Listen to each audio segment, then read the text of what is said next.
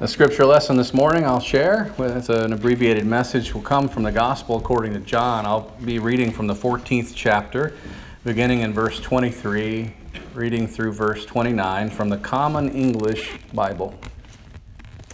Jesus answered, "Whoever loves me will keep my word. My Father will love them, and we will come to them and make our home with them. Whoever doesn't love me doesn't keep my words. The word that you hear isn't mine. It is the word of the Father who sent me. I have spoken these things to you while I am with you. The companion, the Holy Spirit, whom the Father will send in my name, will teach you everything and will remind you of everything I told you. Peace I leave with you. My peace I give you. I give to you not as the world gives. So don't be troubled or afraid. You have heard me tell you, I am going away and returning to you. If you loved me, you would be happy that I am going to the Father, because the Father is greater than me. I have told you before, it happens, so that when it happens, you will believe." Here ends the reading of these words. May God grant us wisdom and courage for interpretation. So it's after dinner, here in this scripture lesson, in an upper room. They're reclining, these disciples, probably leaning on one another's chests, their freshly washed feet propped up. They have had Passover dinners before, but none ever like this. So what Jesus hinted at to his followers for years is that he would die. It's finally coming into focus here as we read this story. It's no longer just a strange and confusing rumor. His demise appears imminent. And so the folks gathered in this upper room are a ragtag bunch who left everything to follow Jesus. Some of them were fishermen and tax collectors and carpenters, and now they're followers. They're disciples of Jesus. And now he, the one who they trusted, would be the fulfillment of all their hopes. Now he is telling them again, he's about to leave them all by themselves. Now in our reading, when Jesus explains he is going away, he says, "I do not give to you as the world gives." Well, that raises a question. How then does the world give? The world gives us simple beauties sometimes that are delightful. A full moon on an early evening, the feeling of that special someone's hand in our hand. Some of us this morning are thinking a strong cup of coffee before this day began sounded pretty good after a night of storms. But often the world also gives trouble. The world also brings with it disappointment. The world gives us fleeting relationships with vulnerable people who sometimes hurt us and other times they leave us. We live our lives trying to give ourselves fully in relationships, many times only to see our marriages crumble and leave us feeling bitter and literally alone. We live in a world that sometimes gives famine and other times it gives war. We live in a country that we celebrate the greatness of, and yet our country was founded on racism and the notion of white supremacy. We see our siblings of color consistently subjected to the violence of a system that says because of the color of their skin, they are still less than someone else. We live with the sense that however we try to mend this hurting world, it will never be enough and it will not make a real difference. The world gives us sometimes shattering trauma. The world other times gives us the slow ache of depression. The world gives us the grief of seeing those we love slip away, sometimes into addictions. Sometimes they slip away into violence. Other times people we dearly love slip away into death that takes each and every one of us always before our time. Jesus tells his huddled followers that he does not give as the world gives. He does not leave them the way they're used to being left. Instead, he leaves them with peace. He leaves them with the Holy Spirit, the advocate, the Spirit of truth that God will send, that will do many things including teach the disciples everything, as he says here, and reminding them of all that Jesus has taught them. And the Spirit, he says, will bring to these disciples a peace that will allow them to perhaps at least a little bit, even if temporarily, untrouble their hearts. To a room of people who are about to watch their leader and their teacher be brutally murdered by a violent empire, peace must have sounded so foreign to these disciples at this time. If we're honest, maybe peace sounds a little bit foreign to us in this difficult day in which we live. But this is what Jesus gives them. What on earth could he mean, peace?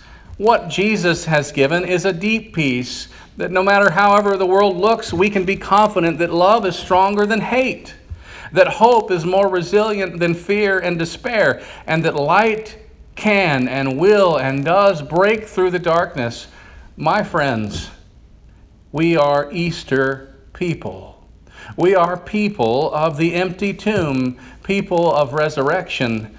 So do not be afraid. Take heart. The peace given through the Holy Spirit allows us to live out the final commandment Jesus gives to his disciples, which is to love one another just as he has loved us.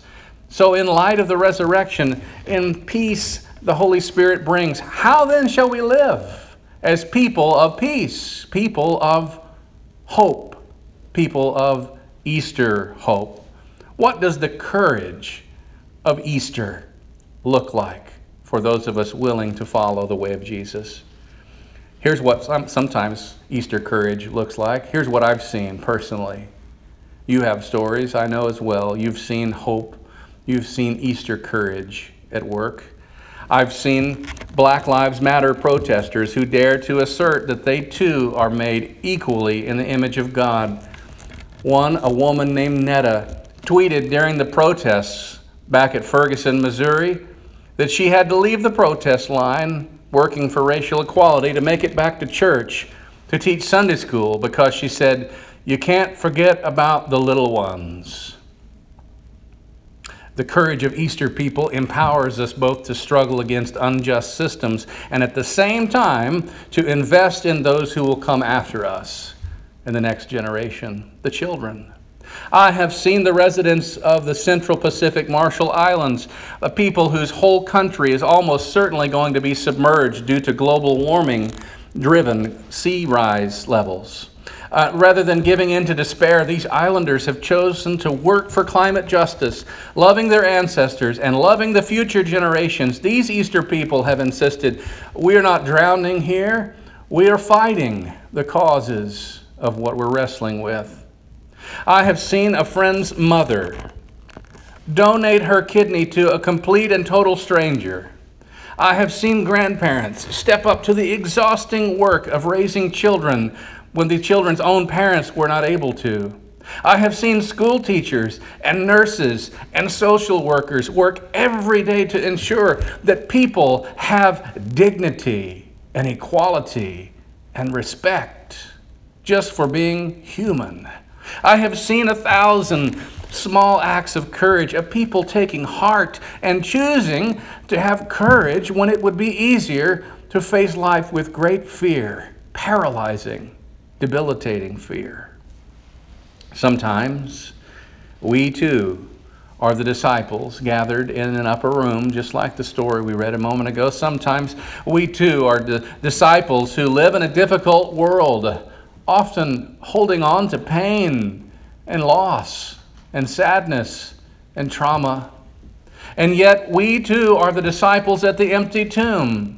We have the Holy Spirit in us and with us. We have a Spirit of God that is the very presence of God, as close to us as our own breath, breathing peace and possibility into us.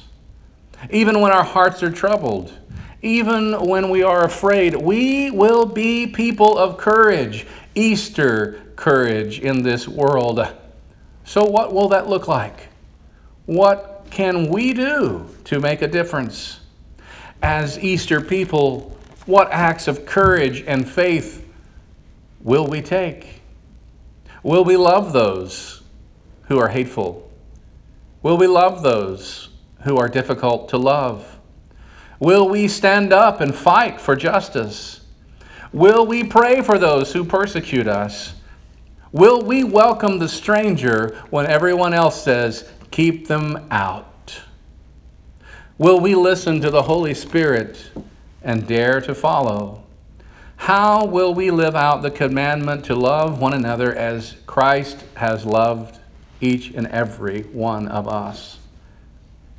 I can't answer that question for you, but I'm grateful that we have one another for strength in this journey as Easter people with our Easter courage. Will you pray with me?